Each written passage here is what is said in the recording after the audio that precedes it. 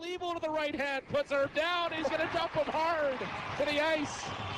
Brady Levo just loves to fight. Ladies and gentlemen, welcome, Warrior.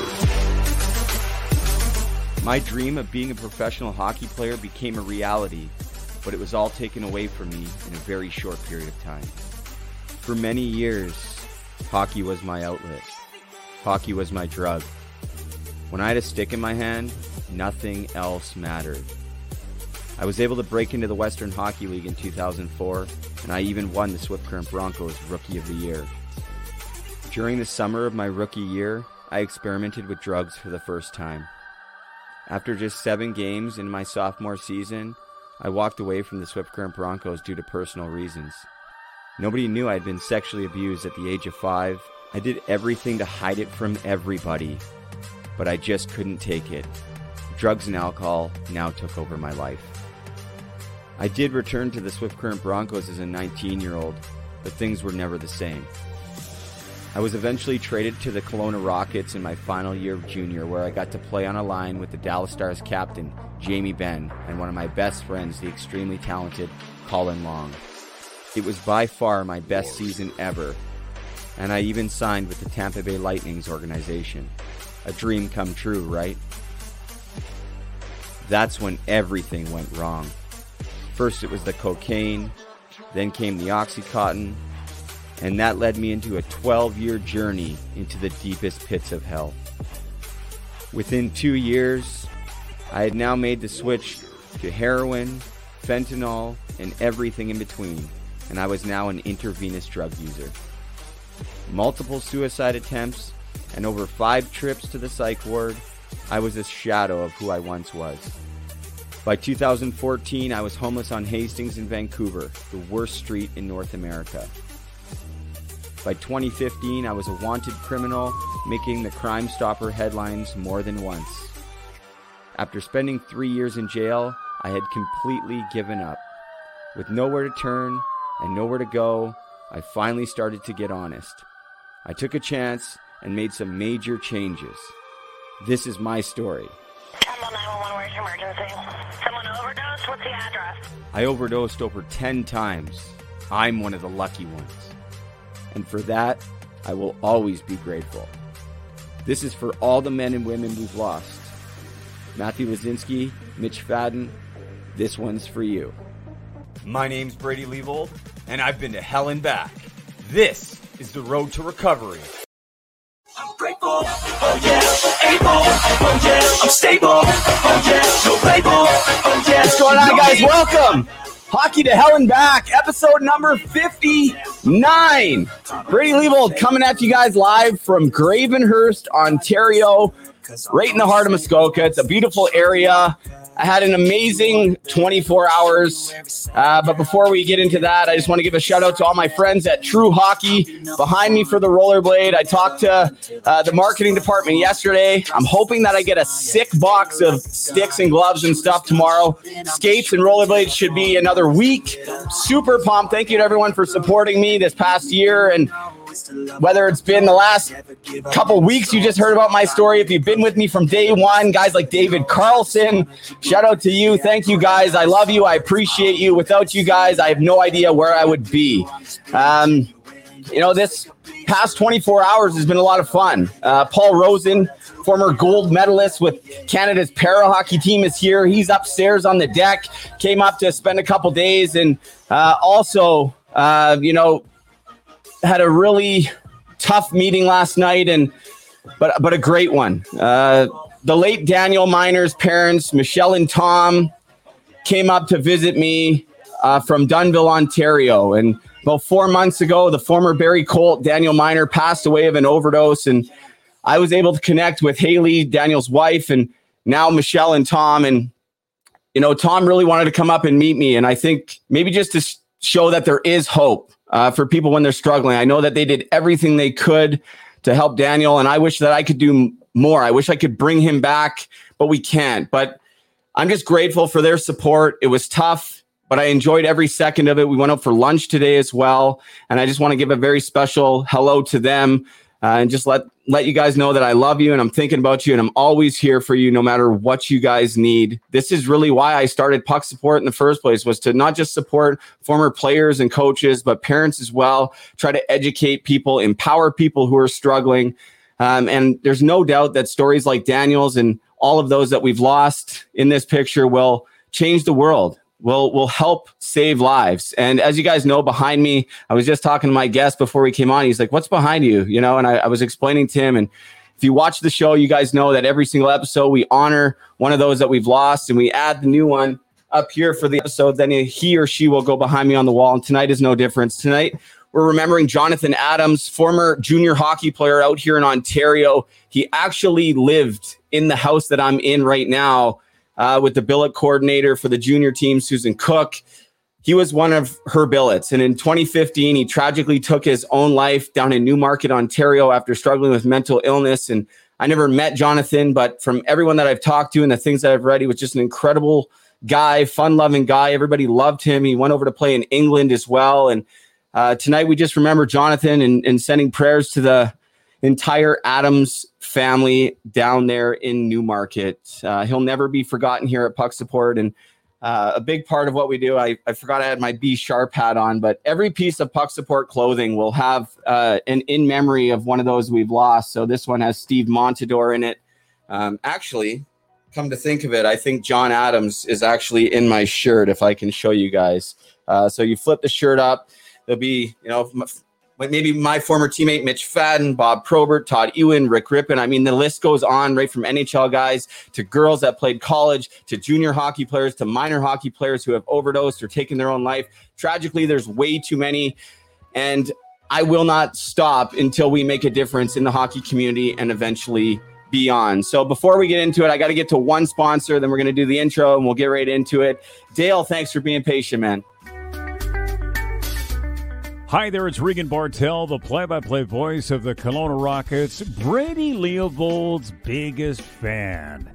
Team Issued is connecting all walks of life. Team Issued does this by recreating that special feeling of being a part of something bigger. A community for all striving towards the same goal. TeamIssued.ca. Promo code TOEDRAG15 for 15% off. Thank you, Regan Bartel, Jesse Paradise, everyone at Team Issued. They've been with me since the third episode of what was once called Hockey to Heroin, The Road to Recovery. Make sure you check them out. And before we get into the intro, just want to say thank you to Stuart Smith, who gave me a great early birthday present from Doug Lynch, who was just on the show, former NHLer. Started a company called Zenkai Sports. You can see it. I got the shorts on and everything. If you want to check out Zenkai, I'm going to have it all in the details after the show. But Zenkai Sports, at Zenkai Sports, use promo code PuckSupport25. It's going to save you 25% off. And if you want to know more about this sick technology, it's actually real dry fit. Like, you don't sweat, you don't stink. It's pretty incredible. And Doug sent me some extra stuff. So thank you, Stuart. Thank you, Doug. Make sure you guys check out Zenkai. You know how this goes. We'll see you guys in a few minutes.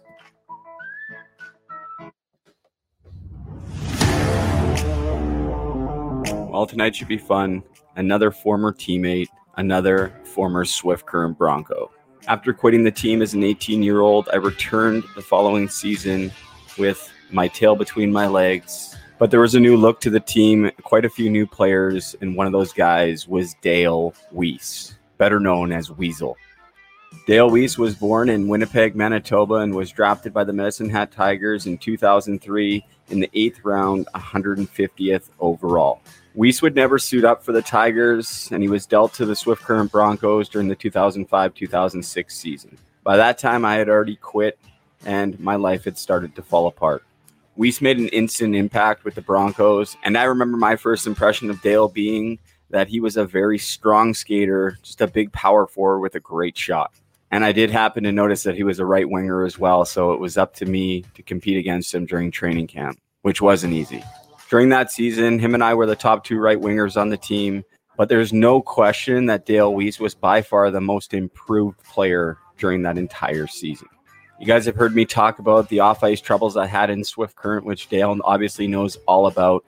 And the following season, just 2 games into the year, I was traded to the Kelowna Rockets. And that was really the last time that I spoke with Dale, other than the time that we crossed paths in January when I returned to the iPlex in Swift Current with the Rockets. Well, during the 07-08 season, Dale continued to improve. And at the end of the season, when the NHL draft rolled around, he was taken by the New York Rangers 111th overall during the 2008 NHL entry draft.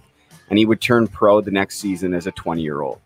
Weasel played 2 full seasons in the American Hockey League with the Hartford Wolfpack before finally getting the call to the New York Rangers during the 2010-2011 season. Wease would appear in 10 games for the Rangers, and the next season in 2011-2012, he was claimed off of waivers by my hometown Vancouver Canucks. That would be his first full season in the NHL, but the following year, the NHL was locked out. So Dale Weise took his talents over to the Netherlands. And funny enough, he ended up playing for the Tilburg Trappers, a team that I played for just 2 games the season before. My time in Tilburg was horrendous. I was going through severe withdrawal, but what a beautiful city. And he became known as the Dutch Gretzky, racking up 48 points in just 19 games. When the NHL returned, Weise returned to the Canucks. He would play 1 more year with Vancouver, and then part of the next season before being traded to the Montreal Canadiens. His first full season with the Habs in 2014-15 would be his best in the NHL. We recorded 10 goals and 19 assists for 29 points. That season, he was also named the Montreal Canadiens' unsung hero.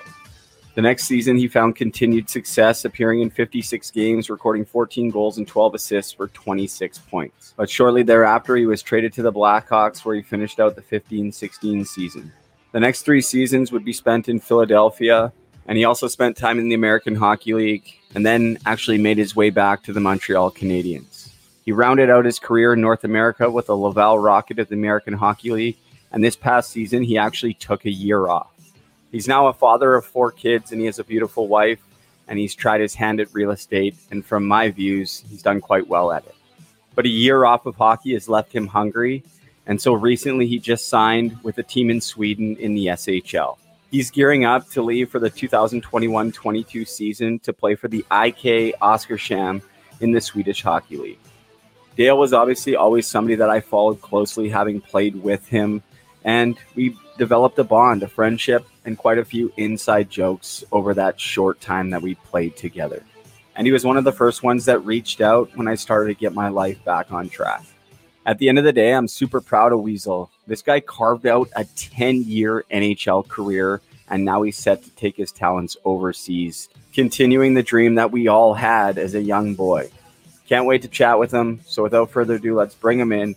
Originally from Winnipeg, Manitoba, my former teammate, Dale Weasel Weise. But somebody scream, Dirty Mary's never clean. I love it. I love it. You remember that one? Oh, absolutely. I haven't heard that probably since we played together. Dirty Gerby, you remember that? Oh, I don't forget. I never forgot him, man. I never forgot any of that. When you mention inside jokes, I'm just reeling off the things in my head of stuff that went on between me and you, man. I love it. Yeah, I love it, man. How are you?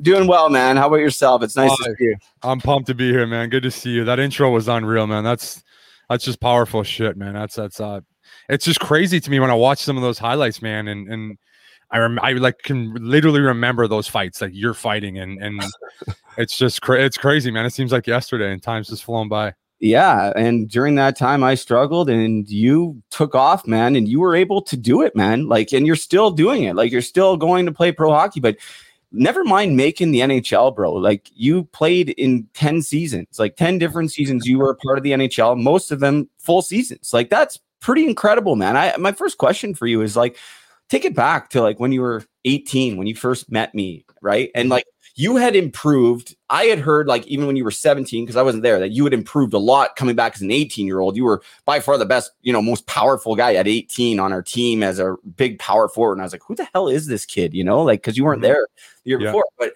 take it back to like that year as an 18-year-old, though you were improving, you hadn't been drafted yet. You got drafted late. Did you actually think at that time, and be honest, was your mindset like, hey, man, I can actually make the NHL and I'm believing in myself? Like, You know what? Like I've always had like this crazy inner belief in myself. Like just so much more than anyone else. And that's kind of been a driving force for me. At 17, like, you know, I came home, I got cut for Medicine Hat. So a lot of people don't know this. Actually, at 16, I made the team in Medicine Hat. Yeah. And I actually decided to go home. And they kind of used that against me the following year. And you know, I don't regret a lot of things in my hockey career. But to be honest with you, if I regretted one thing, I probably should have stayed there at 16. But I was an immature kid. You know, I was a homebody from a young kid. You know, like I didn't think I was mentally ready. And then when I came back at 17, I got cut. They're like, wow, you know, we don't really think you're real dedicated to the game. And at this point, I'm like, holy fuck, did I make a mistake? But I went home for a month and I came back to Swifty. When I got traded, I got called back up, played in Swifty. And that year, I felt like I got so much better. I knew I was good, but I just continued to get better. And our team wasn't very good. You know, so I got to play a ton by the end of the year, but I just improved so much.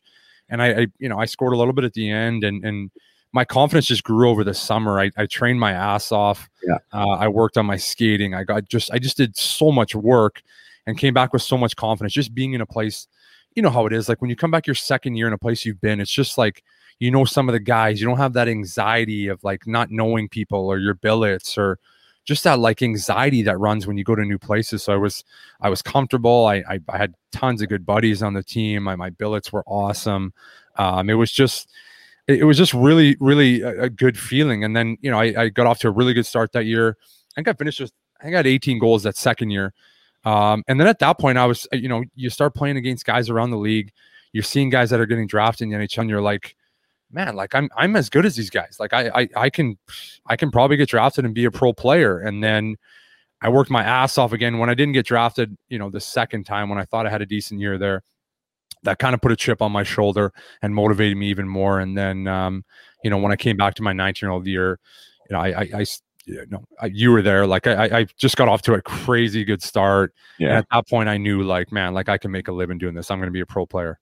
It's, you know, I want to give a shout out to your billets, Gary and Faye, because I actually talk to Faye quite regularly these days. Faye Bocek. No way.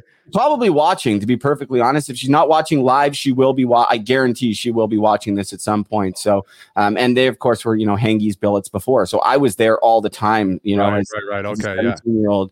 But you know, going back to that, having that belief in yourself, like I really want to hammer home for especially any kids or parents that may be watching this. Like that's what it really comes down to. Like I never believed in myself. I didn't even know what it looked like. I would never even let myself fantasize to go there. And I can remember you had this chip on your shoulder. It wasn't like a cocky chip on your shoulder. It was like, It was like, give me the puck because I want to shoot it because I want to score. Do you remember that? Remember you're like, Leo, be a shooter. Yeah. Yeah, man. You're a perfect example of a guy that had so much talent and you just never believed in yourself. You could see it. I could tell the way that you, like, from being in so many dressing rooms that I've been in now, and I think this is why I'm going to make a great coach in the future. Like, I could just see, like, you would look at other guys and think they were so much better than you when they weren't. Like, I could just see your mentality, and you were so talented. You had a ton of skill. You could score, like, you showed it in your 20-year-old year how good you can be. And it's just, that belief is everything, man. It's literally, when you get to the NHL, what separates the good players from the elite players. Those guys just know, like, I know I'm good, and that's why I've succeeded as long as I did. But then you have the guys that are just elite scorers. They're just on another level, and it's not an arrogant thing like you said, but they just know they're good. And that's just something I always had from being younger. Like, you say it in the intro, like I was an 8th round Bantam draft pick. Like, I shouldn't have been an 8th round Bantam. If the draft was a year later, we do the Bantam draft at 14. So if the draft was at 15, I'm probably a 1st round pick. Like, I was really good at 15. I should have been. In my own mind, it's like, I knew how good I was.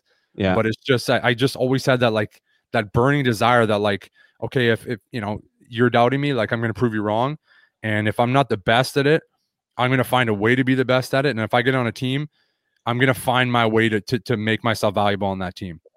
Yeah, and you seemed like you were able to do that at every single level. And I mean, I remember going back to Swift with Kelowna, and I was riding. Man, it was crazy because you obviously know I had, I'm not going to name the girl's name or anything, but she was pregnant, and I got traded, and all of that stuff, and just a crazy situation. But going into Swifty, I was on a 14-game point streak. I had 27 points in 14 games, or 13 games, and I hit the post on the first shift, and then we lost. Like I didn't get a point, and I didn't get a point for the next 8 games after that.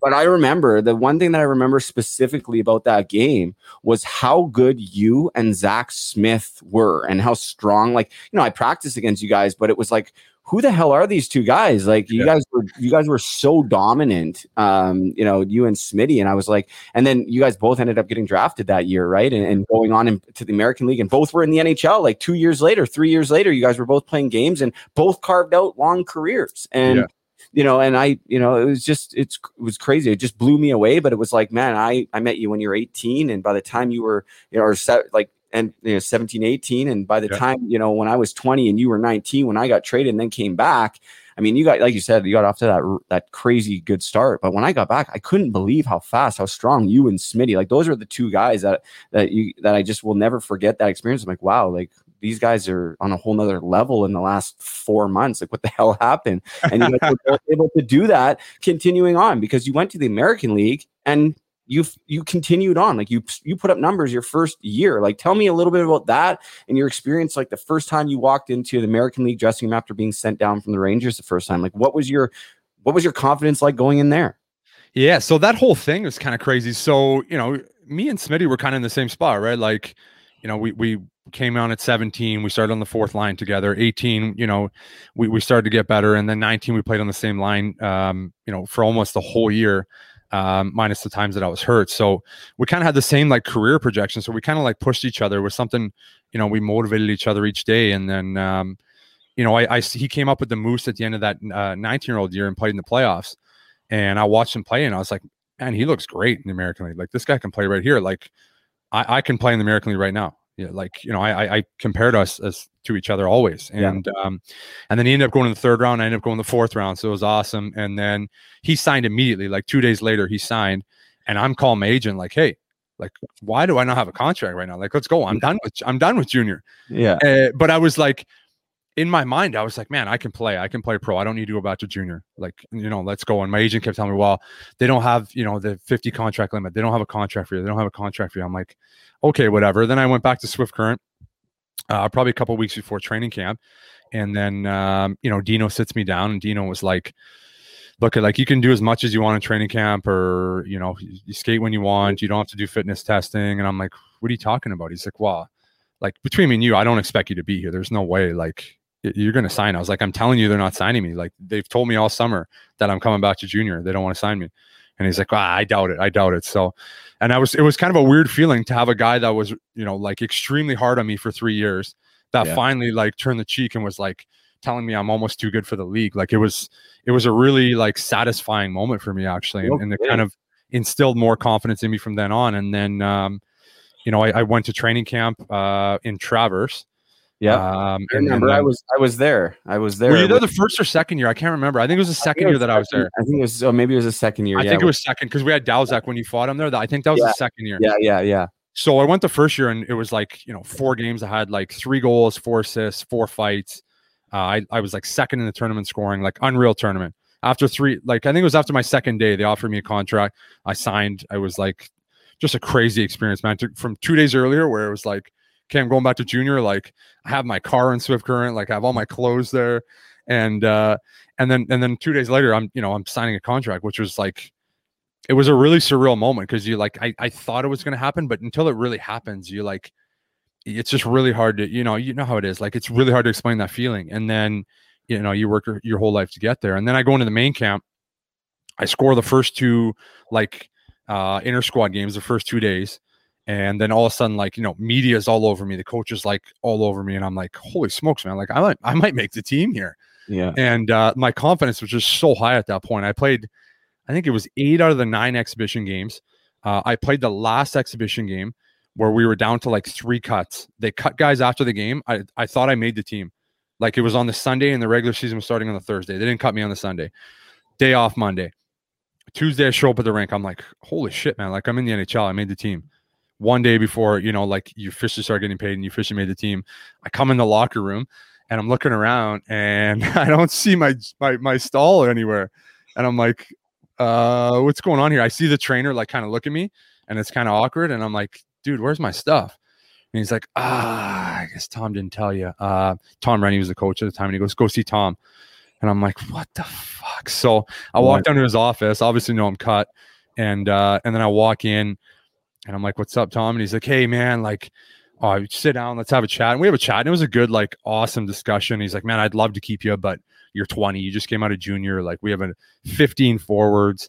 I'm not going to keep you to sit in the stands. But like, I love your game. This is awesome. Like, you're going to be a big part of our team going forward. And I was like, just blown away, man, from, you know, literally like 2 weeks earlier where it was like, you know, I was going to play junior in Swift Current and now I'm in New York City and I almost made the New York Rangers. So it was just a whirlwind.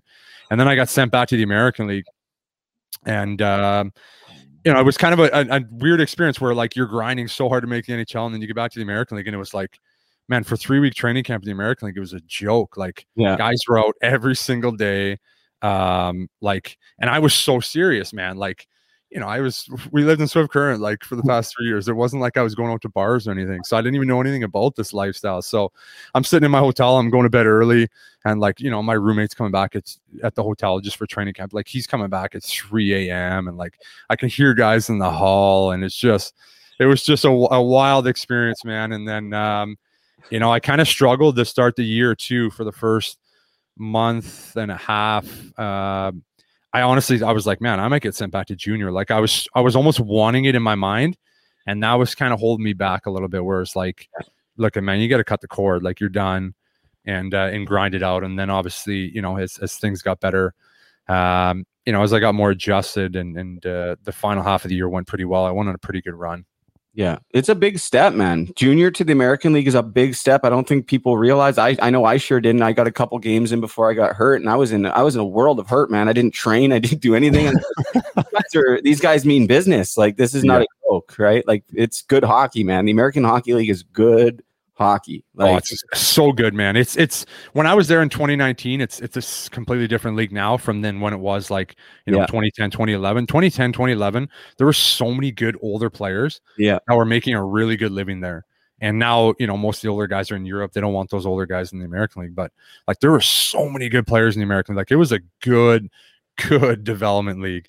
Yeah, no kidding. Well, yeah, and you were there for a couple years, and 2.5 years, and then you finished the year kind of with the Rangers, right? And what was that like? Like you're at the Big Apple, man. You're at Madison Square Garden. You get 10 games in original 6 team, and I mean, not that long prior, you know, you were passed over twice in the draft. You were a late dub draft pick, and there you are, man. Like your belief in yourself, and there you were, and you're there, and what was that like, man? Like, honestly, what was that like? Like, no bullshit. What was it like? Like, honestly, like it must have been incredible, bro.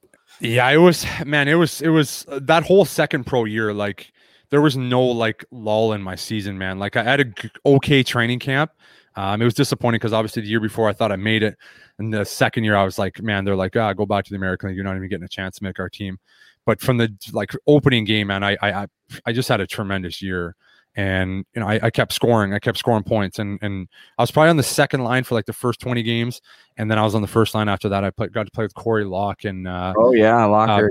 PA Parento. So it was a good line, man. We ripped it up. I had some good streaks where like I won player of the week where I had like 5 goals in a week. Yeah. And, like I had almost 30 goals, man, at 21 years old. I was the highest score. There was no guy 21 or 20 that had more points than me. Like I was the highest scoring guy in my age in the league. And, you know, was finally getting some recognition. But I was just wondering when I was going to get called up, man. Like the Rangers were an okay team that year. But I'm like, man, I'm 21. I'm ripping it up. Like I knew it was coming. I was like, okay, I got to keep working. And then finally, I went on a pretty good streak. I scored 7 goals in 7 games. And then we were coming back after a game one night. It was after that streak. It was like a Saturday. I had 2 goals, I think, that night. It was a really good game. It's like a quick bus trip. I get back. I'm getting off the bus, ready to hit the town with the boys, and the coach calls me over. He's like, "Hey, come here." And I didn't think it was. I didn't expect a call up at all. And he goes, "New York's going to call you up." And it was a crazy moment, man. So it was like New York's calling you up, and they have no more call ups. So you're there for the rest of the year. Like it was like 3 weeks left. Yeah. So like it was a cool feeling, like getting your first call up. Yeah. But then I was like, oh man, 3 weeks of show though. This is going to be incredible. That's going to double them. It's going to, double what I made all year long in 3 weeks. So I was just ecstatic, man. I was so pumped. And then I was there for 3 weeks. I didn't get a chance to play. I dressed for warm up every game. I didn't play. So I was pumped, but I was pissed because I was like, man, I want to play. Like, let me show you what I can do. Yeah. And then I had to come back again. I got cut again in training camp in Europe, got sent back, was in Hartford for 3 days. And then Vancouver picked me up on waivers. I went to Vancouver for opening night, but just kind of to rewind it, like getting cut all these times, man, it was just like, it just added to my fuel, man. It just fired me up. And then finally, just to rewind it a little bit there. Yeah. I got off to a really good start. Again, my third pro year there for I was about 20 games, man. I went on a pretty good rip. And then I got hurt. I think I broke my thumb, something to do with my hand. And then, 3 other guys got called up in that time. And I was like, you got to be kidding me, man. Like finally, when I had a good opportunity to get called up, I was leading the team scoring, and then I got hurt. So other guys started good opportunities. I came back, finally got a chance to play my first game, and I knew I was playing. They're like, you're playing tomorrow. You got to get on a plane right now, go to Philly, which was pretty cool. So it was literally like I got on a plane, I flew to Philly, I got there late in the evening, and then we played at 12 o'clock the next day. So it was awesome, man. Like no anxiety, no thinking about it. You wake up, you have breakfast, and I was right to the rink. And man, all I could think about was like hockey night in Canada. Like I got to get in a scrap so everybody can see it. It's all I thought about. It's the only thing. Carcillo? Yeah. I fought Carcillo. Yeah. I hit the post. I had a disallowed goal, man. It was like just the craziest first game. And I did the Gatorade thing that's all over YouTube and TSN is bloopers where like someone twisted the knob off after my goal. So the camera's watching you and it's like boom. And I caught the cap in my mouth, man. It was so embarrassing at the time, but it's pretty funny right now. No kidding, man. That's incredible. Like you fought quite a bit, right? Like you threw down in junior too. Like you were never scared to fight, but you were more focused. Like I want to score goals. I want to be a player. So what was the transition like into, being to the NHL where it's like, hey, like, I'm going to have to find and carve out a role and accept that role, because I think that's a huge lesson. And that maybe makes the difference between why guys stick around or they don't stick around. I've seen and talked to a lot of guys. Take Zach Hamill, for example, right? Remember Zach from absolutely. Right? Yeah. I grew up with that guy who's our 7th overall to Boston or something, like highly touted, and played like maybe 10 games in the show. And because he couldn't develop, he wasn't going to be a top 3 guy in the NHL, couldn't transition his game into, okay, I'm going to go out there and grind and I'm going to, work and just do whatever it takes for the team to win. So what was that transition like for you, trying to accept this new role where you were looked upon as a guy, as a scorer, junior and in the American League, and now you're going to the NHL and it's like, hey, maybe you're going to play 3rd, 4th line, limited minutes, but hey, you're in the NHL and you were able to find that role. So what was that like, man? Yeah, I never, like in junior, man, I wasn't afraid to fight anybody, but it was more of a like, I never even thought about it. It's like, okay, you slash me, I'm going to fight you. Or like, you hit one of my teammates, I'm going to fight you. It was never like, I never gave 1 second of thought to it. It was like, if it's a heat of the game, I'm going to fight you. I don't care who you are, but I never thought about it. But when I got into like pro, it kind of changed a little bit. Even my first couple of years in the American League, it's like, okay, like I don't want to be fighting these mutants, man. Like they're just completely out of my league. This is not what I want. Like I don't want to be known as a guy that's fighting those guys. Like it was something I was like, I would tell myself every single day, like I don't want to do that. Like, and I scored in the American League, so I didn't have to, but I still fought. Like I fought, maybe 8 to 10 times each year. But I was scoring at the same time. So, but it was kind of the same as junior where, if it just happened in the game or you hit one of my teammates or something or whatever it was. But in the NHL, man, it was like, if I get an opportunity and that's the only thing I have to kick open the door, like I'm going to smash it down and I got to do whatever it takes. So I knew I wanted to make an impression. Tortorella being the coach maybe was something that made it different. When I got cut the year before, he cut me and then I challenged him and I was like, look, I'm better than this guy on your team. I'm better than this guy on your team. And I'm better than this guy. Good for you. And he loved it, but he didn't like it because he's like, well, you didn't fight in exhibition. I said, well, that's all it would take. Then I'll do it. And then I got that's when I got cut early, but then I got brought up for one exhibition game like a week later, and I fought Nick Foligno like within 4 minutes. We got a little scuffle. I fought him right away, and I was like, there you go. Like, if that's what you want me to do, I can do that. Like, just tell me. Yeah. And he kind of liked it, but I don't know. So when I came up, I was like, okay, I got to fight. Boom, we're playing Philly. Perfect. Carcillo was like, he led the league in penalty minutes the year before. He fights everybody. Like, this will get myself on the map. And I asked him to warm up, and I was like, hey, you got to give me one tonight. And he was like, fuck off. Who are you? I don't even know who you are. He clearly never checked. He never checked stat pack. He had no idea I was a call up or anything. He was like, I don't know who this guy is. I'm not fighting this guy. And then I ran around a little bit in the game, but nothing substantial. And then they were beating us 4-1 with like 8 minutes left. And I like beelined across the ice and I just like almost went in their bench and hammered a guy, and he came right after me. So it was awesome. So I got him to do what I wanted, but to get into it more, man, I had to do it a lot in Vancouver, and it bothered me every single day. And it was just like, I was like, okay, great. I'm finally in the NHL and I got a full-time position, but like, is this really what I want to do? And I struggled with it, man. It was a lot of things. I think it was a combination of things where I've spent my whole life playing hockey, and I finally got here, and now I'm like, this isn't what I wanted. This isn't what I expected. And then, you're living in Vancouver, and I'm 23 years old, and I'm single and making a lot of money, man. There's a lot of things that I struggled with in Van the first couple of years, but having to, look at YouTube and watch fights all day, man, I was really struggling with that. So it was not a good adjustment for me early, man. And I used to get ripped in Vancouver all the time, like, this guy sucks or whatever. But I was like, people have no idea what I was dealing with and struggling with.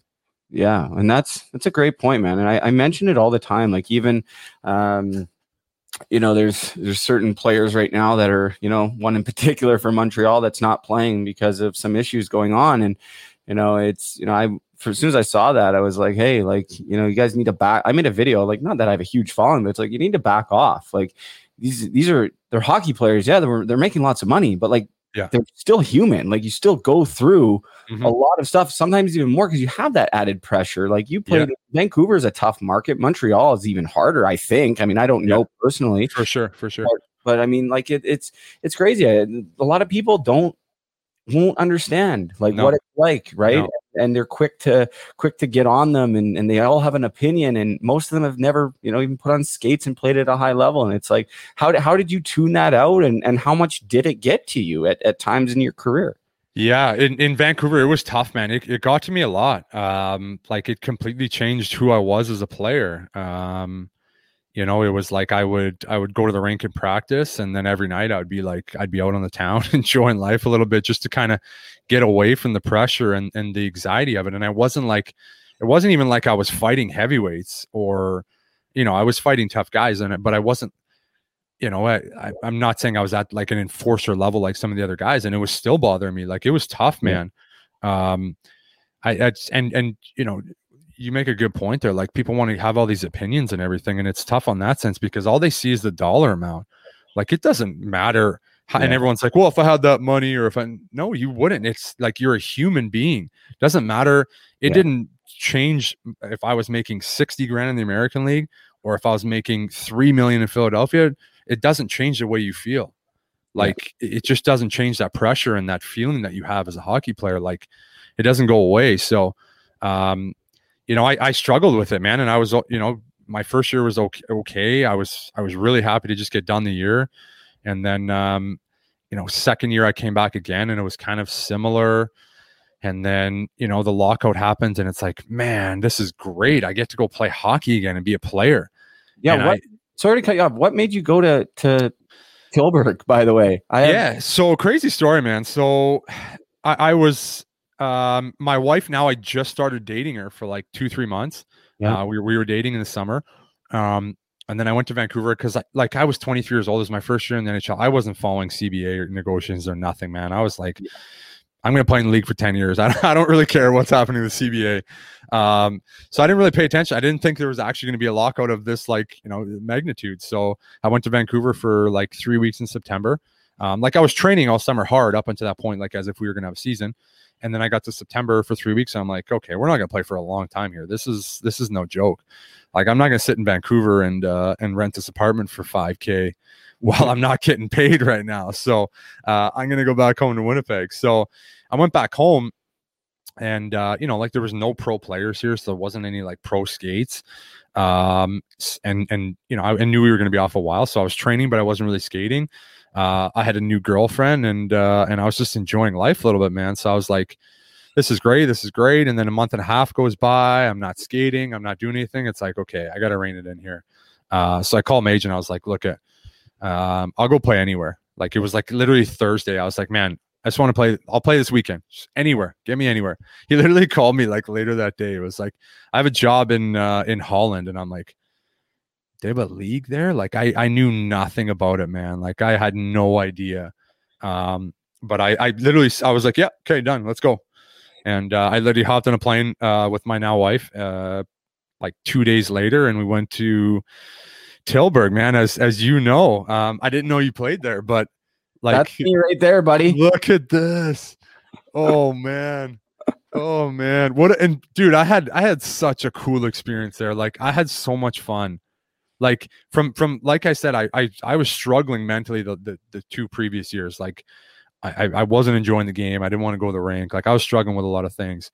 And I just kind of got my love back, man. Like I'm playing on the power play. I'm scoring, like the crowd's cheering for you. Like it was just a good feeling again, man, which I haven't had for a while. Yeah. And it just kind of, I don't know. I wouldn't say that it like brought the love back in the game for me, but it was just a really like good time in my life that I needed that.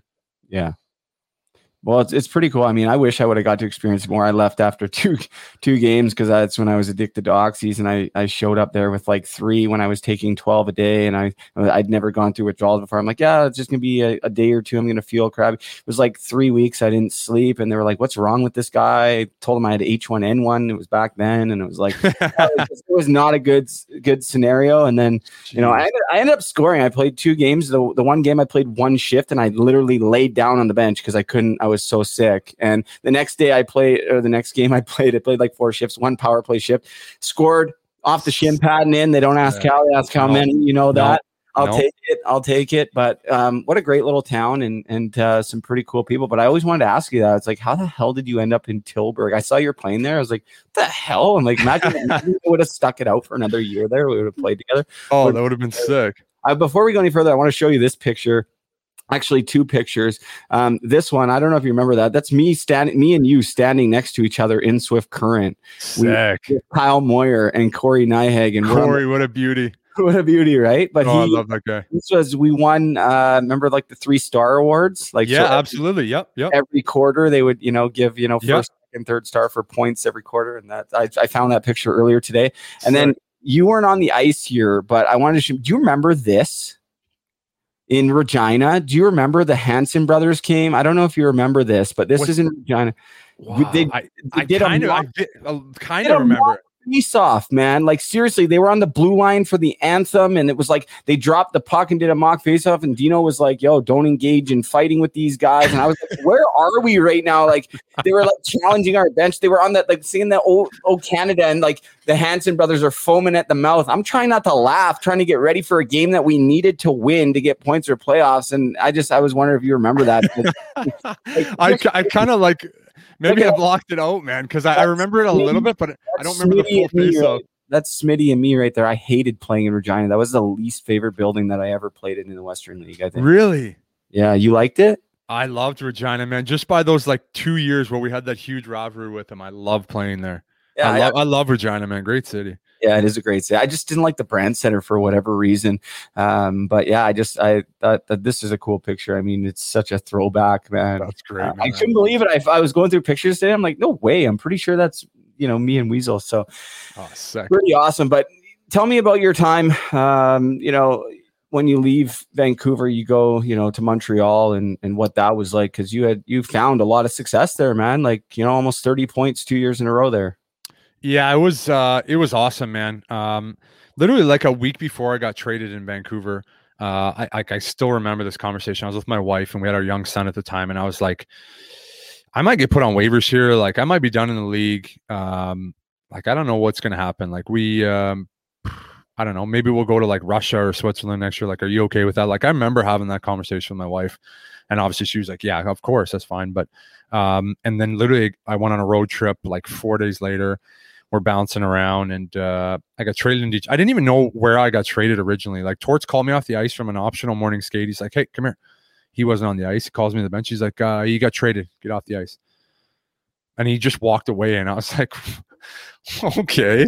So, first time I've been traded in my like NHL career, like, a real trade. So it was like, it was kind of shocking. I come in the room and a couple of boys are there that didn't skate. They're like, "Hey, what happened?" I was like, "Well, I got traded." They're like, "Where?" I was like, "Well, I don't know."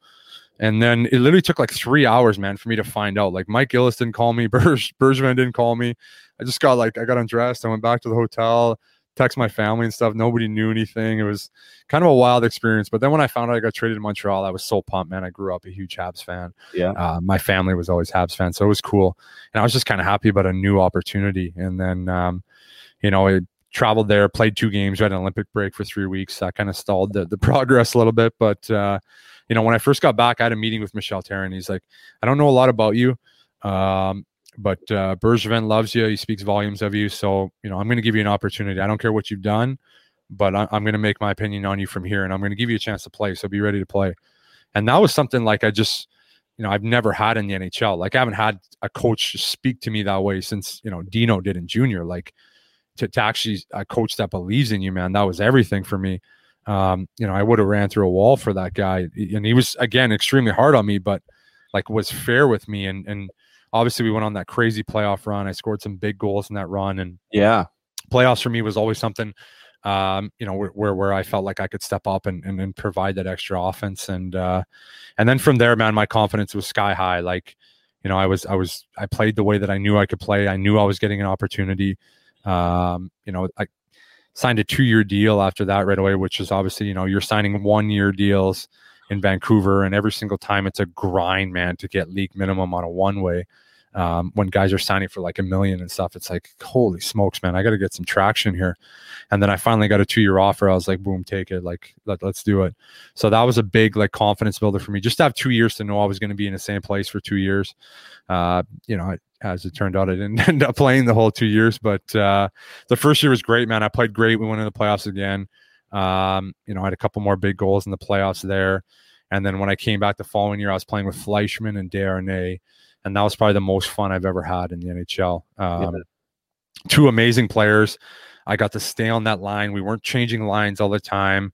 We got off to a good start, man. It's to this day, it's something that still pisses me off where, I would have taken way less than I got from Philly to stay in Montreal. And he just never made me an offer. And people thought I was chasing the bank, but I wasn't. I never got an offer. So I had to go to free agency. If I wish I stayed in Montreal, I had 14 goals and I want to say I had 11 in like the first 27 games. Yeah. Like I was on fire, and I was like, "Come on, Burrs, let's get a deal down here, man. Let's go." And then I had like 14 and 47 before I got traded. Then I had 14 goals in 40 games, which is a pretty good pace, man. Yeah, like you're almost a 30 goal pace. And I got traded, went to Chicago, and again, it was kind of back to the totem pole, in another lineup ship. But Montreal for me, man, is just a really soft spot in my heart, man. That was the most fun I had playing hockey. I kind of like that for me was like I achieved what I knew I could always achieve. And man, those were awesome years playing hockey. Well, in those 2 years, you ended up getting a really good, you got a 4-year deal, right? Like 10 mil. Like hold on for a second. Are you kidding me? Like, that's crazy, right? Like that's crazy. Like you're played into a Plain Junior, and all of a sudden you're making like, I don't even know what those paychecks would look like. It's none of my business. I don't care. But it's like, whoa, like that's. And that, I mean, you got to put it into perspective. Some guys are making $10 million a year, but if you're making like $2 million a year, that's crazy money, man. Like that's crazy. Yeah, man, even, like I was making $1 million before, and then it jumped up obviously. And then, in Philly, I wasn't paying Quebec taxes and stuff. They were big, man. It was almost surreal for me, even like I was making good money for 4 or 5 years there. And then when you see those, it's just like, holy smokes, man! It makes the grind easier as you make more. But then the added pressure comes with it, man. That's the biggest thing that maybe I didn't expect. That was something that I battled with internally too. Yeah, and so like you ended up in Philly and you played with the Phantom. They were the Phantoms, right? Lee Valley. Yeah. Lee Valley Phantoms, and then going back to Montreal. And so, not this past season, but the season before, you've kind of finished in Laval as a leader on the team. And this last year, you sat out. And how was that for you? And I know that you've decided to go back and play, which I was so excited to hear, man. As I told you, play as hard as you can. I remember seeing videos of you training in the wintertime, like minus 40-degree weather on the lake, man. It's crazy.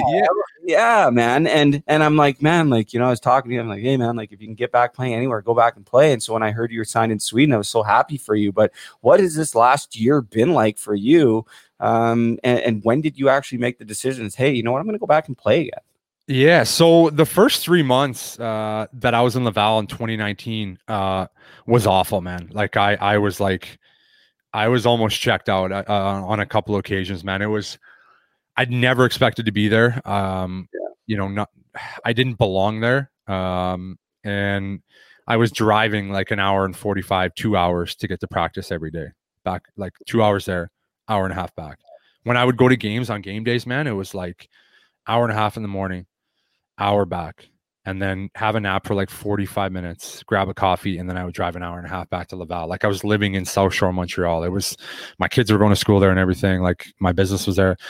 It was a nightmare. It was a nightmare for playing hockey again, man. And it was like, I hated it. I didn't want to be there. I didn't want to play there. And I was really losing the love for the game, man. And then January 1st, 2020, I got called up and I played 3 months in Montreal, man. I played well. I played really, really well. I got a goal and 3 assists in my first 10 games. Like it was me, Nick Cousins, and Nate Thompson, man. Our team was playing well.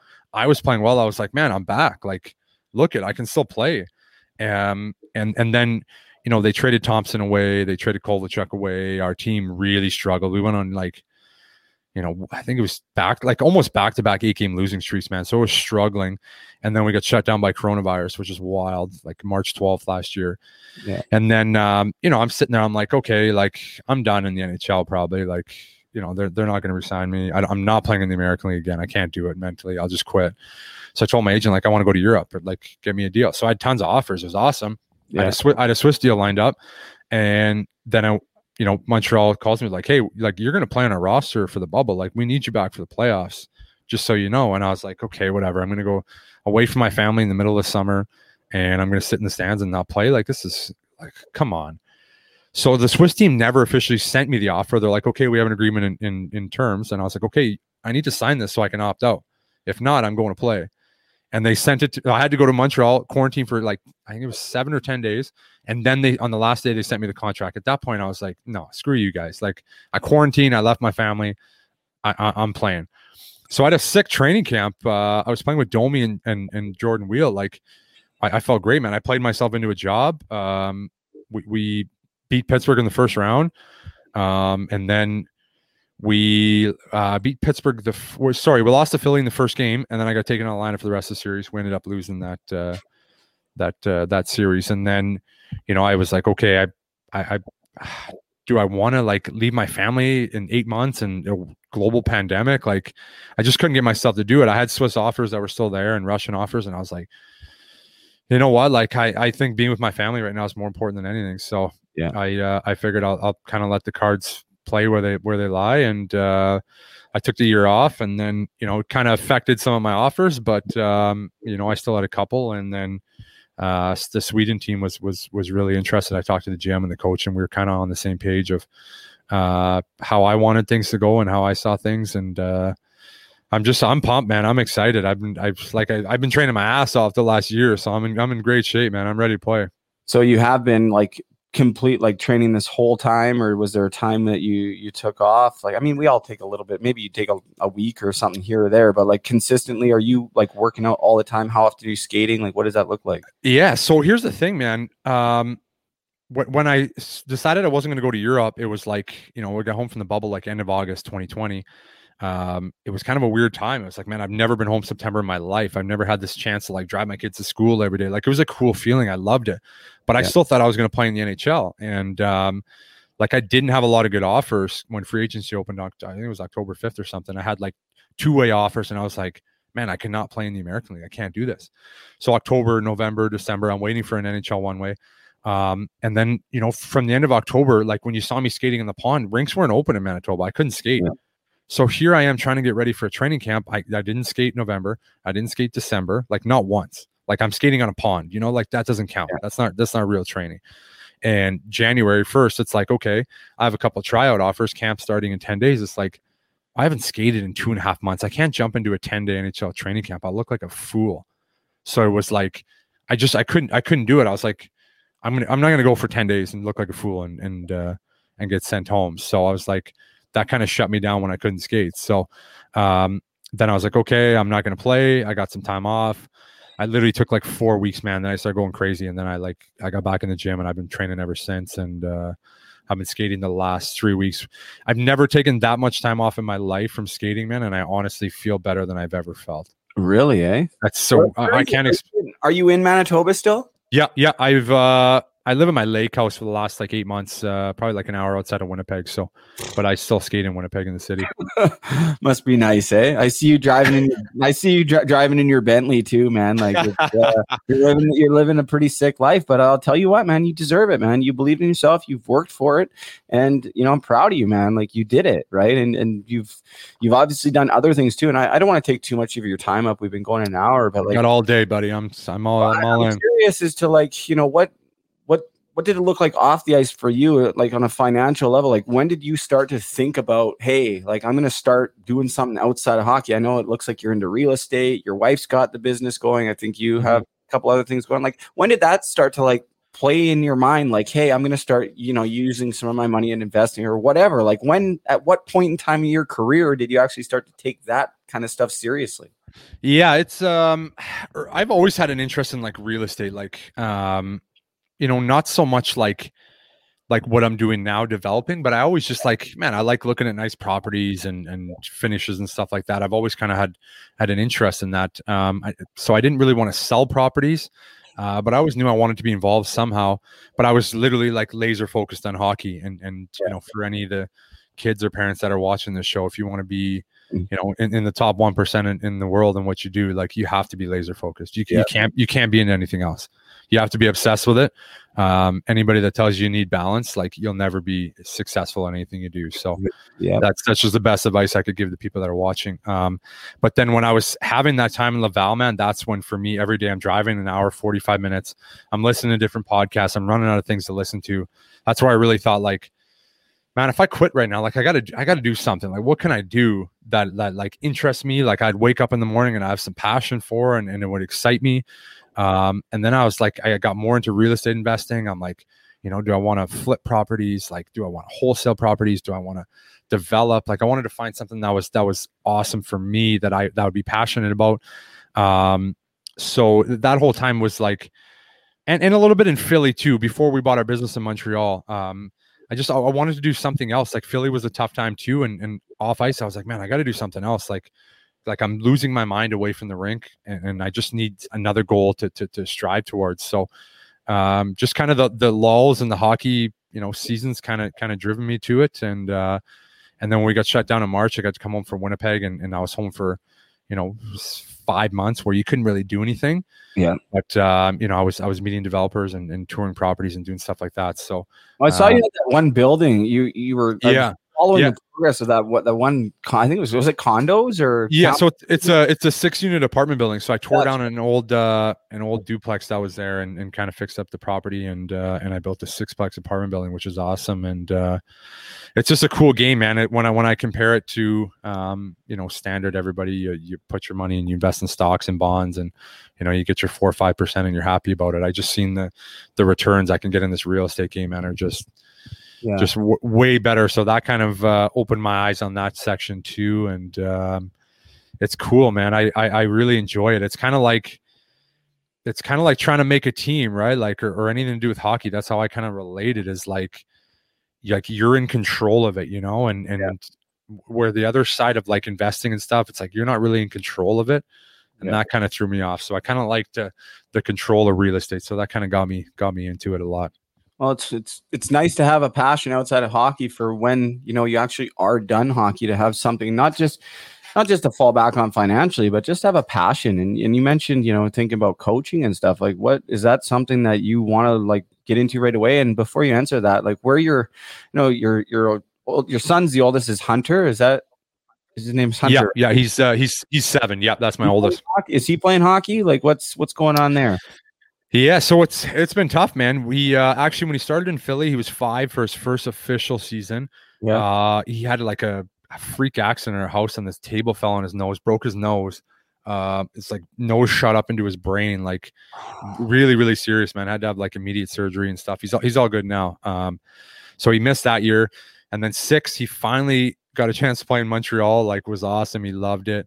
Yeah. And then this year, you know, they didn't get a chance to play last fall. They skated for like 3 weeks, and then it got shut down. So he loves it, man. He loves the game.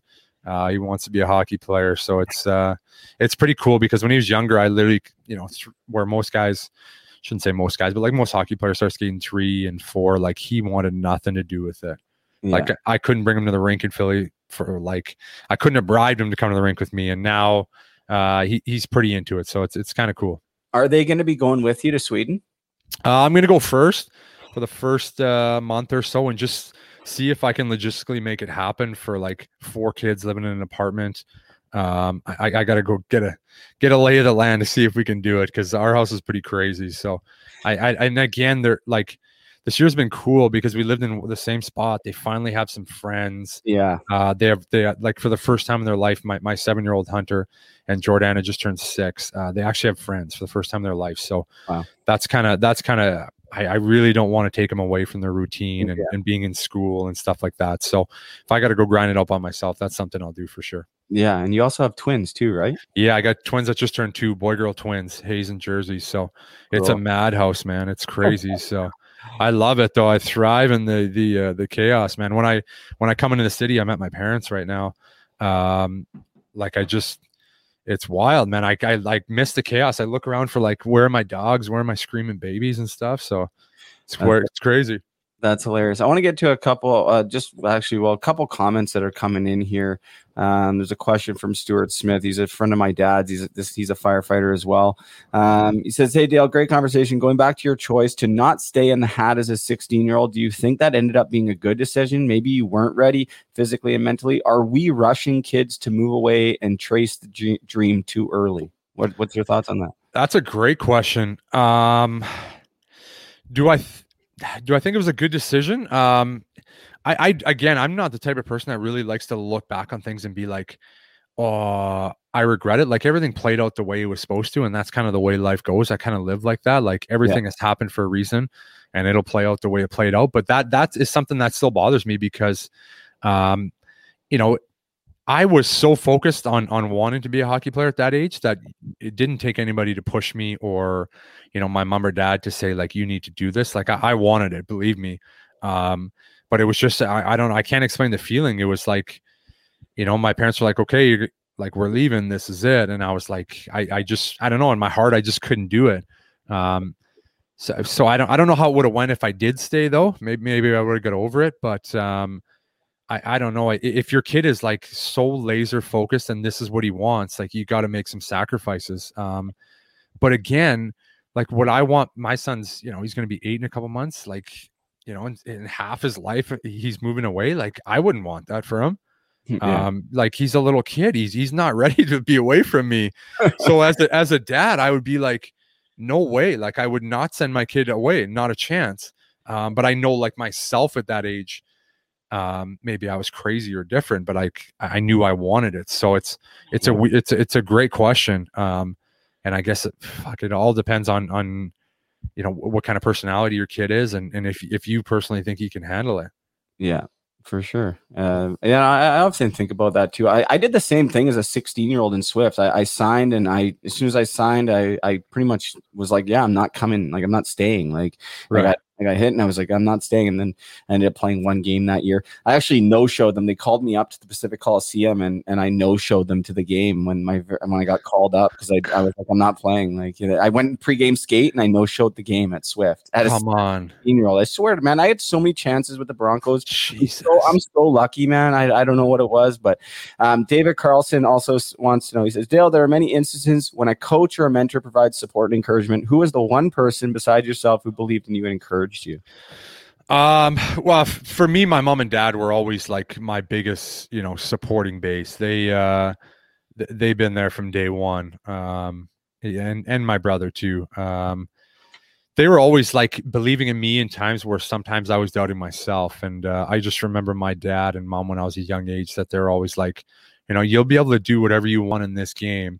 The only thing that's going to stop you is yourself. And it's just something I've always thought about, which is just a great quote. Because, man, this is like hockey is such a cool game where I'm living proof, man. You don't have to be the most skilled. You don't have to be the fastest. You don't have to be the smartest. Like, you just got to work your ass off and you got to want it.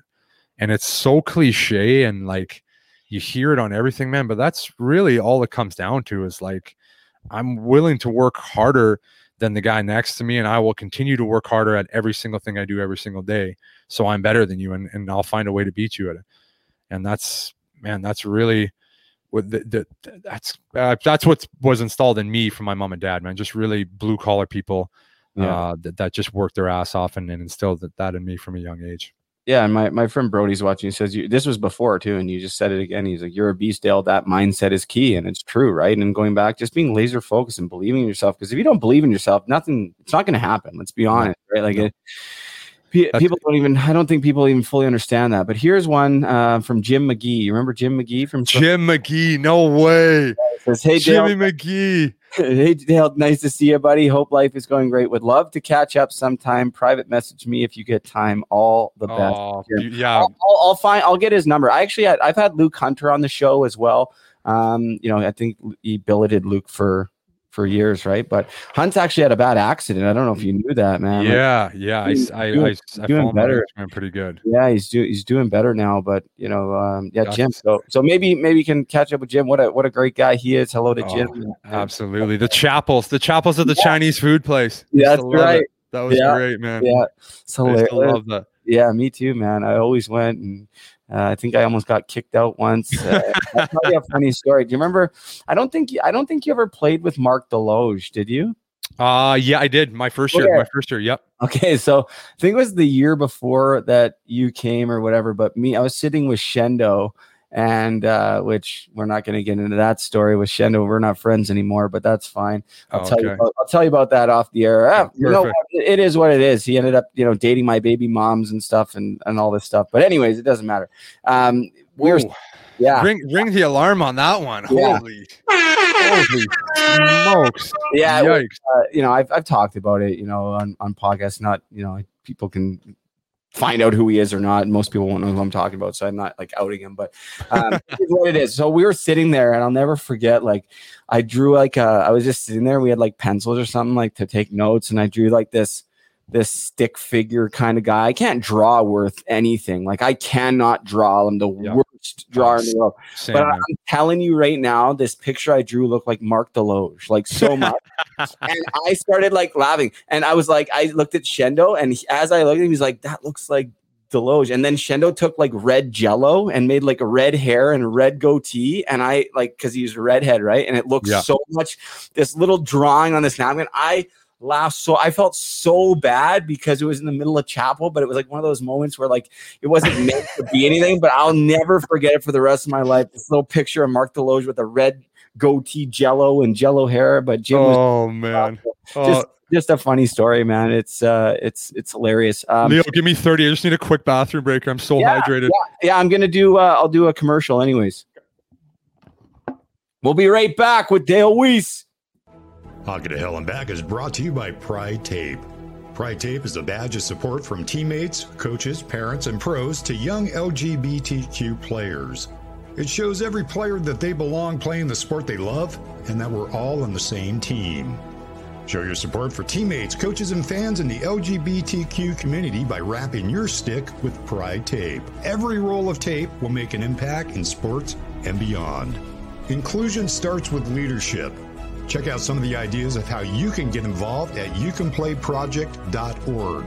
Check out Pride Tape at pridetape.com. For more information, you can send an email to Aubrey@pridetape.com. That's AUBREE, Aubrey@pridetape.com. You can find Pride Tape on Facebook.com/Pride Tape, on Twitter @Pride Tape, and @Pride Tape on Instagram. Pride Tape thanks all of you for being champions for change. All right, we're back with Dale Weiss. You know what's funny is so I'll tell you this story. So I'm playing I'm attempting to play hockey against senior men's out here in Ontario. It's actually pretty good hockey. Like, I don't know if you remember a guy like Remy Ellie. You ever play against Remy Ellie at all? I remember the name. Yeah, he played for Buffalo and Dallas and stuff. Yep. He was out skating, and there's Samuel LaBerge, a couple other guys that played in the American League and junior and stuff. I was terrible, man. I hadn't skated for 10 years. Now I'm getting better because I'm rollerblading all the time and stuff. But like a lot of these French guys, like the swear words for French, like Calice or whatever. Oh, yeah. Whenever they kept saying that, I would always hear Dale Weiss. So I'd be like, Dale Weiss, like on the ice, instead of like saying like that, like to them, because I would hear it. I just laugh so hard. So they would say it to me, and I'm like, yeah, Dale Weiss, like, like just because I hear him call for some reason. So I couldn't stop saying it. I wanted to tell you that. It's so funny. There's just a couple other things I wanted to talk to you about, and now I'm totally drawing a blank. I was just thinking about them, but let me ask you about Montreal Canadiens right now, and tell me too, like, how good is Carey Price? Like, how good is Carey Price? There you guys are. I mean, I know how good he is, but is he not so good? Like, is he not just ridiculous? Yeah, he's ridiculous, man. He's ridiculous every day. Like, I mean, he's the best, most consistent goaltender the last 10 years. It's not even close. You can't compare him to anybody. I fight his battles all day long on Twitter with people because I can't stand it. And even now, up until yesterday, like, they were shitting on him in the final, saying like, maybe we should put Allen in. It's like, have you not watched the 3 series before? Yeah. Like, he's just incredible, man. And the best thing about him is, like, he's the best teammate, man. You'll never see him like get scored on and show up as defenseman or stare at him or throw his hands up. He'll never make comments in the media about how he's carried the team, which he has for the last 10 years. The teams haven't been that great. He's carried them, and he'll never make comments like other guys. Like, he's just the ultimate guy, man. He's incredible. He's such a good teammate. Man, I can't say enough good things about him. He's just insane. Yeah, and he's I'll never forget, man. Like, we were playing against Tri-City. Remember Aaron Boot? Remember, hey, boogie. Boogie, man, he was scary. Holy my God, yeah. I played with Aaron in the Central League like a years later, but was he still crushing guys? Oh yeah, buddy. Yeah. Get this, man. We were on the same. I'll tell you a funny story, and you can watch it. It's on YouTube. The footage isn't great because it's the Central League. So we're in Fort Worth, Texas. And you know me, I'm a mouthpiece. I'm sitting right next to the bench, like at the end of the bench, just giving it to the other team, as I always did. And there was a photographer in between the benches, and he decided that he's going to get involved. And I'm like, okay, he starts chirping me and all this stuff. What was he saying? The photographer, I forget what he was saying, but just chirping me and like trying to be like he was on the team. I'm like, are you kidding me? So I kept like taking my stick, and every time he would try to take a picture, I'd block his camera because I wasn't engaging with him. I was just ignoring, but I'd get in the way and whatever. And then the one time my stick accidentally like touched his camera, like barely, and he like freaked out, and he like cocked back to hit me, and before I even noticed that he did, Boogie comes in and boom, punches the photographer. I'm not even kidding. It was like, yeah, man. I'll see if I could find I could probably find the news story, but he ended up getting suspended for 2 games. But I'll never forget. He was such a beauty. He's like, man, that's what happens when you mess with my teammate. He didn't even mean to. He just like, he just reacted. Like the photographer ended up like getting suspended and like wasn't allowed to do games from there anymore. He shouldn't have been doing that, but I'll never.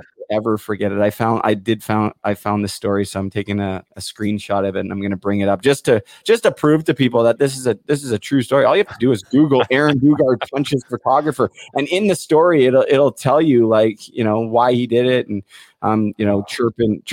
But it was one of those things you only see in the Central Hockey League. There it is. Wow.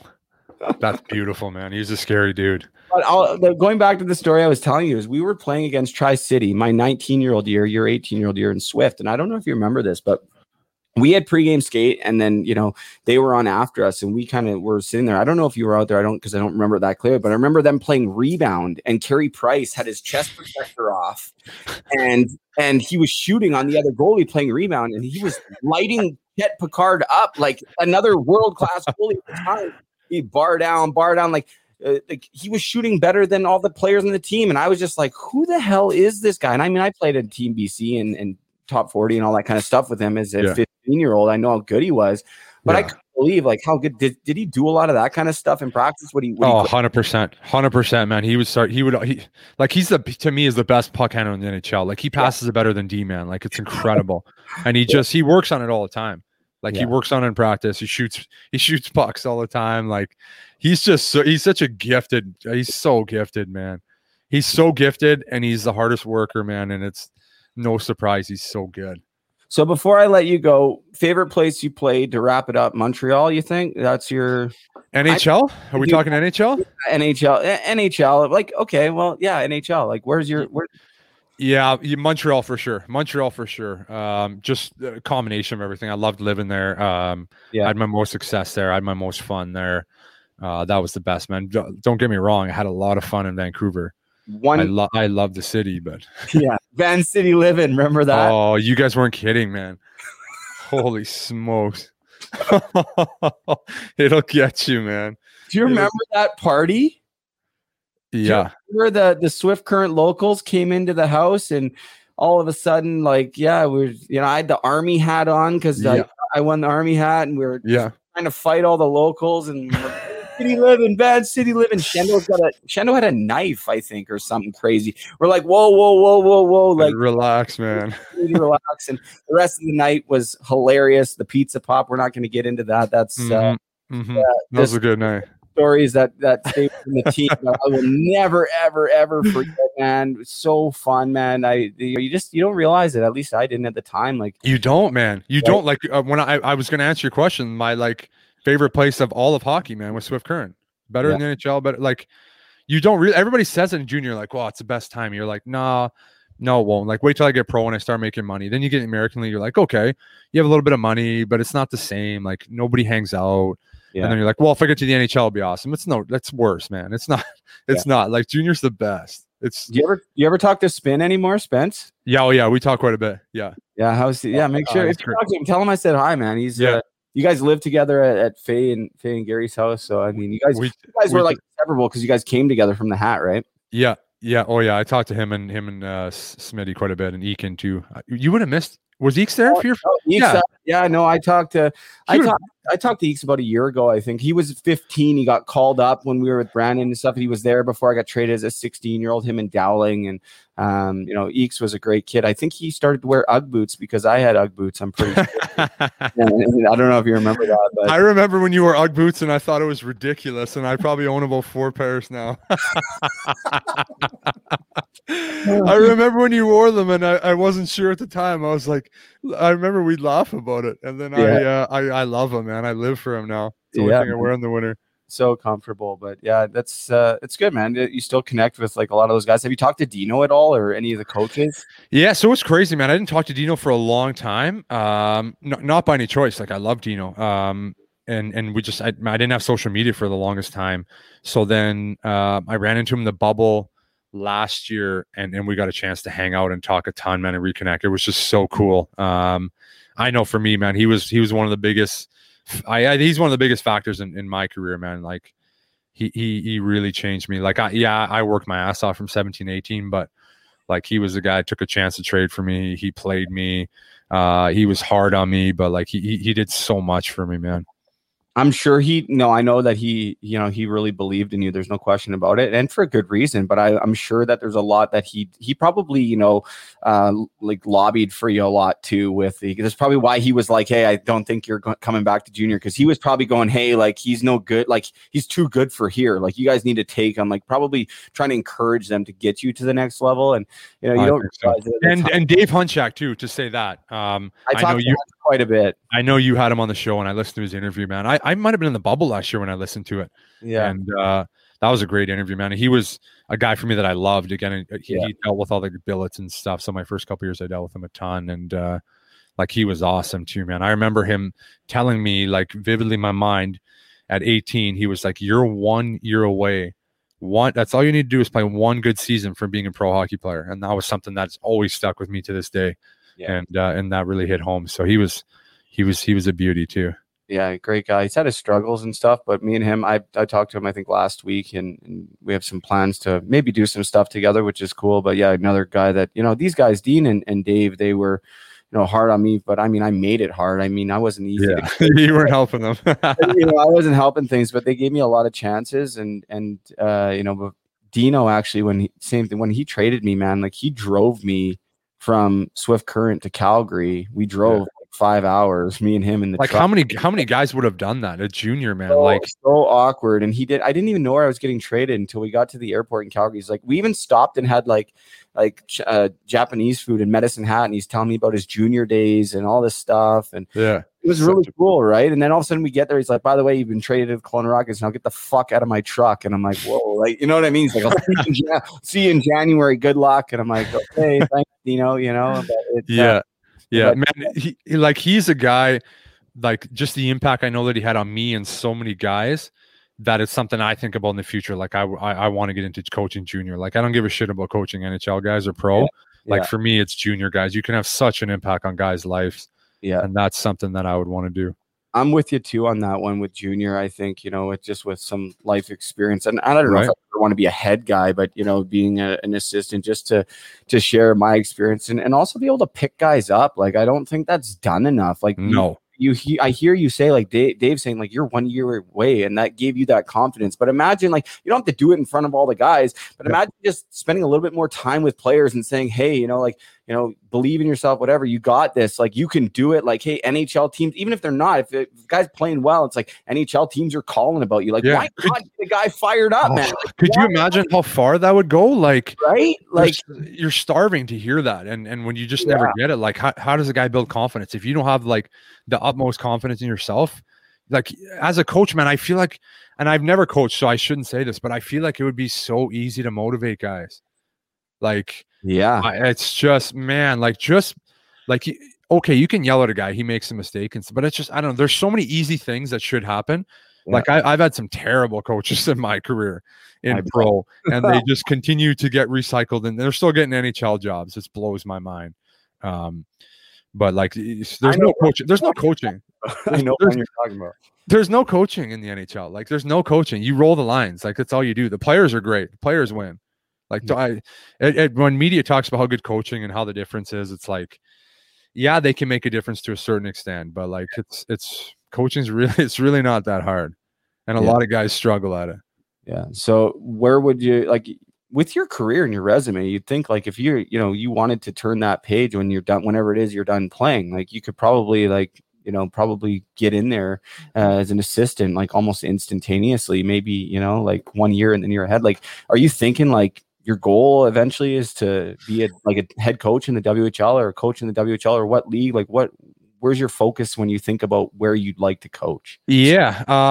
Man, I don't know how long I'm going to play. Maybe another 2-3 years, like, if I can and stay healthy, and I still love it. But other than that, man, we have a Winnipeg junior team now, which is awesome. So that would probably be my first call. But yeah, for me, man, in the Western Hockey League, I'd love to, as long as, my family's down for it. Like, I would be okay starting as an assistant. Would be great. Like, you're just buddies with guys, right? Like, you're the best guy. You don't ever have to deliver bad news. Like, like, I would love to, but then, for me, I would just love to work my way as, I think I'd like to be like Dino, man, and be GM and head coach. Like, you acquire the players, you get to coach, you do everything. So I think that would be awesome. You know what I think too, and I'm going to let you go here in a couple minutes. Hopefully we can do this again, Dale. Yeah, and, absolutely, buddy. And I've enjoyed this so much. I'm just lost in the conversation. It's like, you know, catching up with, and like, fuck, like it's like yesterday. That's unreal, man. I feel it's unreal with hockey players. Like, yeah, man. It's you haven't seen a guy in 10 years, and it's like we're back in Swifty, man, coming in for Breakfast Club, and you got the Uggs on. It's unreal. I'm still doing that, man. I'm still making eggs like crazy. It's not even funny, man. Or Uggs on. I thought you said eggs. I used to make eggs every day. But yeah. Yeah.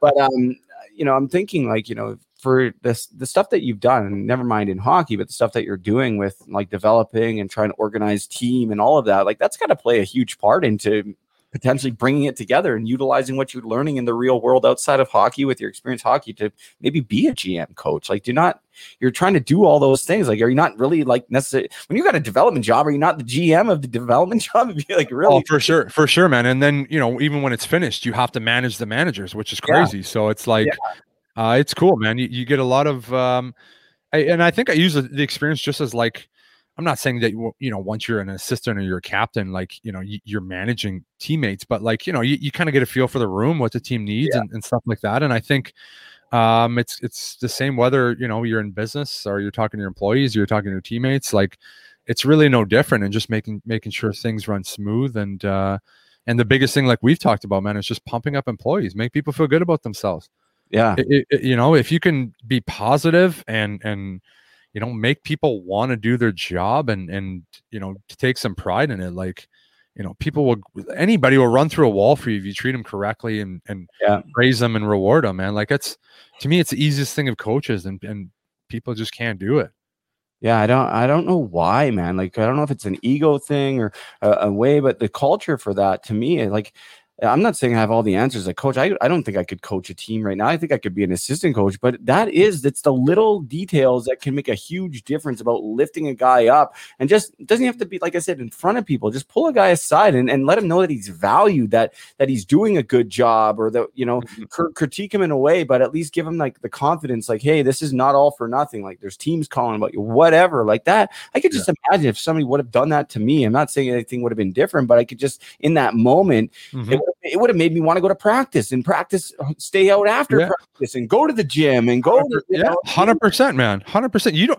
You can't say that it wouldn't have changed. You don't know that. Like, if you know, a coach would have brought you in you know, once a week and be like, you know, Brady, how are you, man? Like, I got some teams that are interested. Like, there's pro interest. Like, you know, take it a little more serious. Like, that would have changed you for sure. No, like, I think so. Well, yeah, man. I don't know if it would have changed the trajectory of things, but it definitely for that season or whatever. Like, there's, you know, actually the one coach that did it, now that I remember, was Ryan Huska in Kelowna, like during that kind of stretch, right? I heard he's unreal. He's unreal. Yeah, he's a great guy, but still at the same time, like, great coach, great guy. Yeah. Did that to me. But at the same time, like, I feel like, I don't know, man, maybe there's too many guys to deal with, and there's a lot of work, but I'm thinking, like, if I'm an assistant coach, like, it's not about the money. It's about, you're gonna have to put in that extra time, and it's about not just showing up for practice and running drills and getting a game plan or a practice plan together. Like, there's more to it than that, and that's developing the relationships of your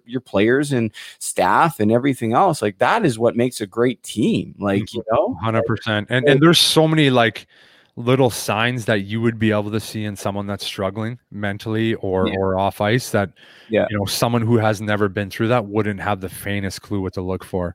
And to me, that's more important than teaching people hockey at that age. Yeah. This is the last question I have for you, and I'll let you go. Make sure you tell your parents I said hi, but, how many, like, did you see it a lot, like in pro level, let's say NHL, was there a lot of guys that struggle with mental illness or substance use, from your knowledge, without naming any, of course? Like, did you see it? Oh, tons, man, tons. I couldn't believe when I first started pro, like my first pro year, like, you know, I'm a naive kid that played in Swift Current, where, you know, you couldn't even go to a bar, and you go to pro, and, you know, sleeping pills are just handed out like no tomorrow. Painkillers for whatever you need. You just tell the doctor, hey, it's a little sore, like, you know, you can milk surgery fucking painkillers for 8 months, man. You can take them the whole season if you want. Like, it was just an endless stream, man, wherever you go. And that didn't change when I went to the NHL. Like, it almost got worse, and it's more accessible and it's easier. And as long as, you're able to play every day and you can show up, it doesn't matter, whatever you need, you can get it. And it's crazy, man. It's crazy. I think, they've gone around some things like, Toradol, a painkiller they used to take before games, which is incredible. You could take that. You could have a broken arm. You could play with Toradol. Yeah, I've had Kyle Quincy's become a friend of mine. They did that Problem of Pain documentary. Did you see that on TSN? Yeah, I did see that. So that was kind of today. I got to call him back too, but the same thing. Tell me about your experience with that, man. Yeah, so I mean, like, it's incredible. Like, you take it, you can literally play through anything. I know a couple times in the playoffs where, like, you blocked a shot and you have like a hairline. Everybody's got a hairline fracture everywhere. So I'm not saying something was broken, but like, he can barely walk. I'm walking in the rink. I remember a couple times with my feet, first playoff, like, big run with Montreal. Like, I could barely walk, couldn't even tie up my dress shoe, but I could take a Toradol. I get on the ice, I feel incredible. Like, you don't even touch it. Like, it's incredible. But as for the Toradol, like, the league in the last couple of years, like, they've done a better job about it, where different teams are a little different about it. But it's a little harder to get now. They don't use Toradol as much, but there's some other things, and then there's always different doctors, and it's pretty easy to get whatever you want, man. And I think the culture is changing a little bit. These younger kids that are coming in are obviously not kind of from the old school style, so it's a little bit different. But there's still plenty.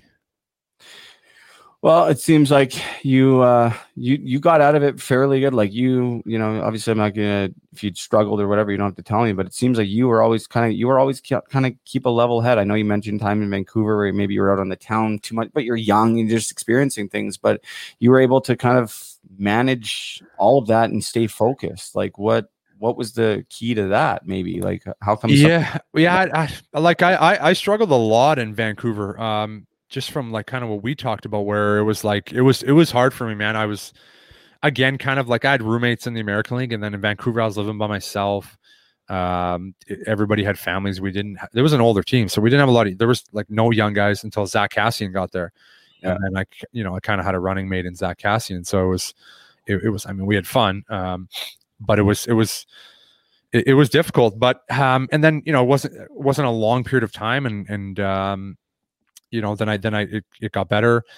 And then, mentally in Philly was tough, man. Like I said, it was the first big contract I had. And then it was just kind of like going through the grind again, man, where, like, you sign me to a 4-year deal, and then 3 games into the year, I get suspended for 3 games, and I come back and I'm in and out of the lineup. Like, you just signed me to a 4-year deal. Like, now you're scratching me. And then I got scratched so much the first 3 years there. Like, I was probably scratched, the first year probably 20 games, maybe 35 the second year, and then the third year probably 20. Like, it was depressing, man. I hated going to the rink. I hated hockey. Thank God for my family, and, like, where I lived in Philly was a great area. I did a lot of other things outside of the rink, but it was miserable, man. I hated it. It was like, I struggled in Vancouver with the role I was playing, but I didn't hate the game. When it was Philly, man, it was like, I was almost ready to quit. I hated it so much. Yeah, and that's when you were making your biggest amount of money, right? So that just goes to prove, like, what you said earlier. It's not money. I mean, let's be honest, money can help in certain ways, but when you're in that situation with the pressure and you're trying to play, and you've worked your whole life for this, and like you said, you expect something, or it's going to be a certain way, and you get this 4-year contract, and then all of a sudden, there's so much more to life, hockey, everything than just your paycheck every 2 weeks. It's like, it doesn't matter. 100%, man. Doesn't matter what amount it is. It doesn't matter. You want to have that worth, that value, that purpose. And when someone's like, you're in and out of the lineup as a hockey player, it's the hardest thing to get going. Like, I don't know what coaches expect when a guy's in and out, then in, then out, then in, then out. Like, I never understood that. It's like, what are you trying to do? Like, is it, I don't know, just make up your mind. Like, in or out? Like, exactly. Like, okay, now you're in for 2 games, and it's such a stupid hockey mentality. It's like, okay, team loses, well, who they're changing? They're changing one guy on the 4th line. They're not changing anybody else. The guy first line maybe didn't score in 20 games. They're not taking him out. Yeah. And it's just such a bullshit way to do things. So it was bad, man. But then I got traded back to Montreal, and it was, again, some up and downs. But man, I just credit, like, my family for me. Like, my mom and dad are always people that I can call and vent to, and talk about different things. And my wife and my kids are are just huge for me. And then obviously now I got into some other things. So that kind of, I kind of took my mind off of the stress of things, and it wasn't all about hockey, and kind of changed my perspective. So that helped a lot too. Well, that's great. By the way, I just realized I spelled your name wrong. I put the I before the E. I don't know how I did that in the picture. You should have corrected me, but I'll do that. So no one will ever see it after, but that's the least of our concerns right now. But listen, man, let's do this again. I know you're super busy, but I could literally sit and chat with you probably for like the next 3 hours. Oh, easily, man. I absolutely love this. It was a ton of fun, and I appreciate your time, man. And I'm super proud of you. And it's been fun to be able to follow your career, man, and just see, someone played with a few guys that made it, and you're one of them. And it's always, it's like one of those things, it's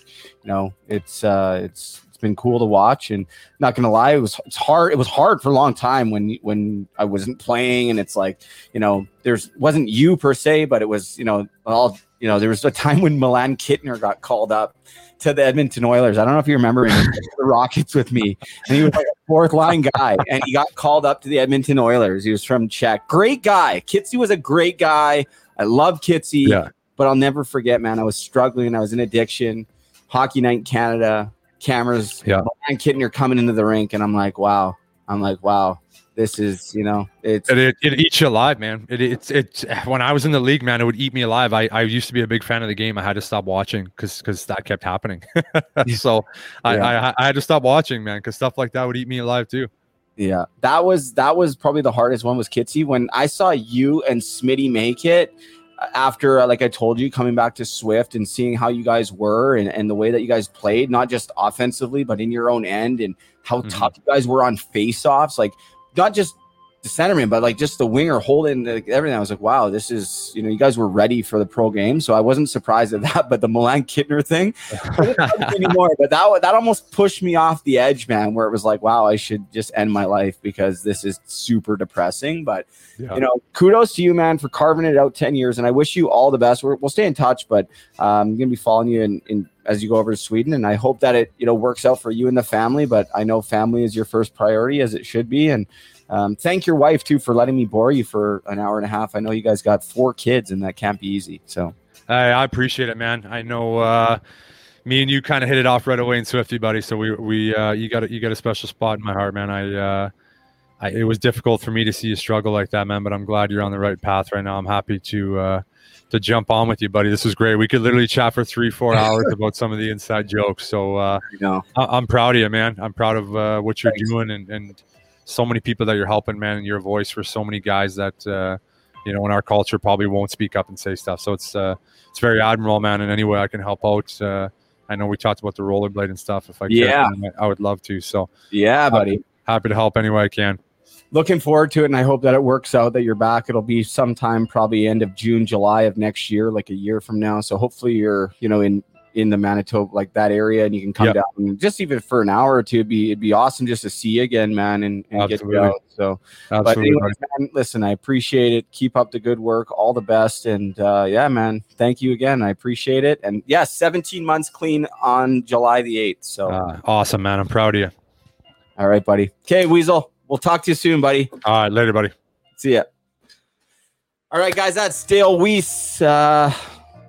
What a great interview. That was fun. That was actually so much fun. I love doing these podcasts, but being able to connect with an old teammate. There's so many stories that, people listening will be like, man, I kind of want to know what that is, but some things have to be left in the dressing room. There's some fun times with Zach Smith and Dale Weiss and Mike Wilson and Spencer McAvoy, Kyle Bordas, Travis Yonkman. The list goes on. So many great teammates out there in Swift. Shout out to Dean Chanels and Dave Hunchak, the coaches there.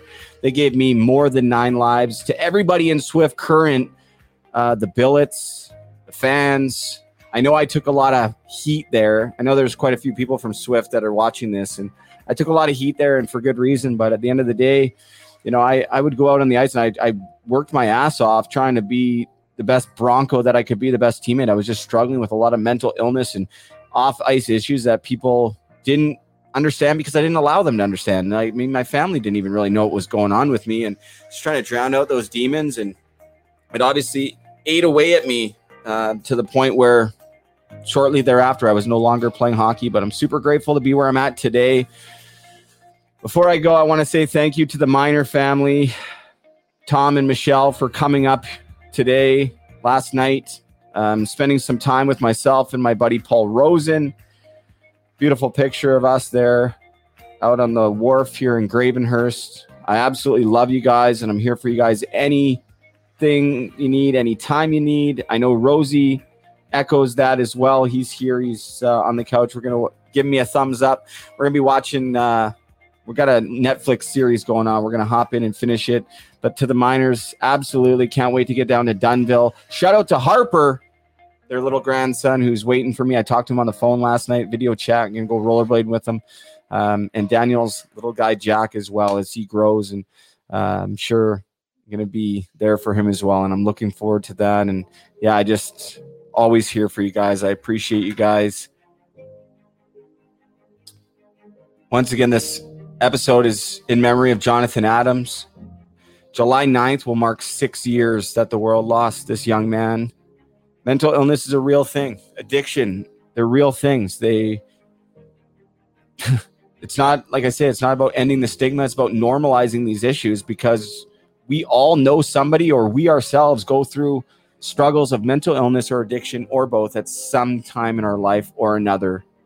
And I would encourage all of you guys to, if you are struggling, to talk about it. Doesn't mean you have to go do a live video or get on a podcast and talk about it, but just share what's really going on with you with somebody that you trust.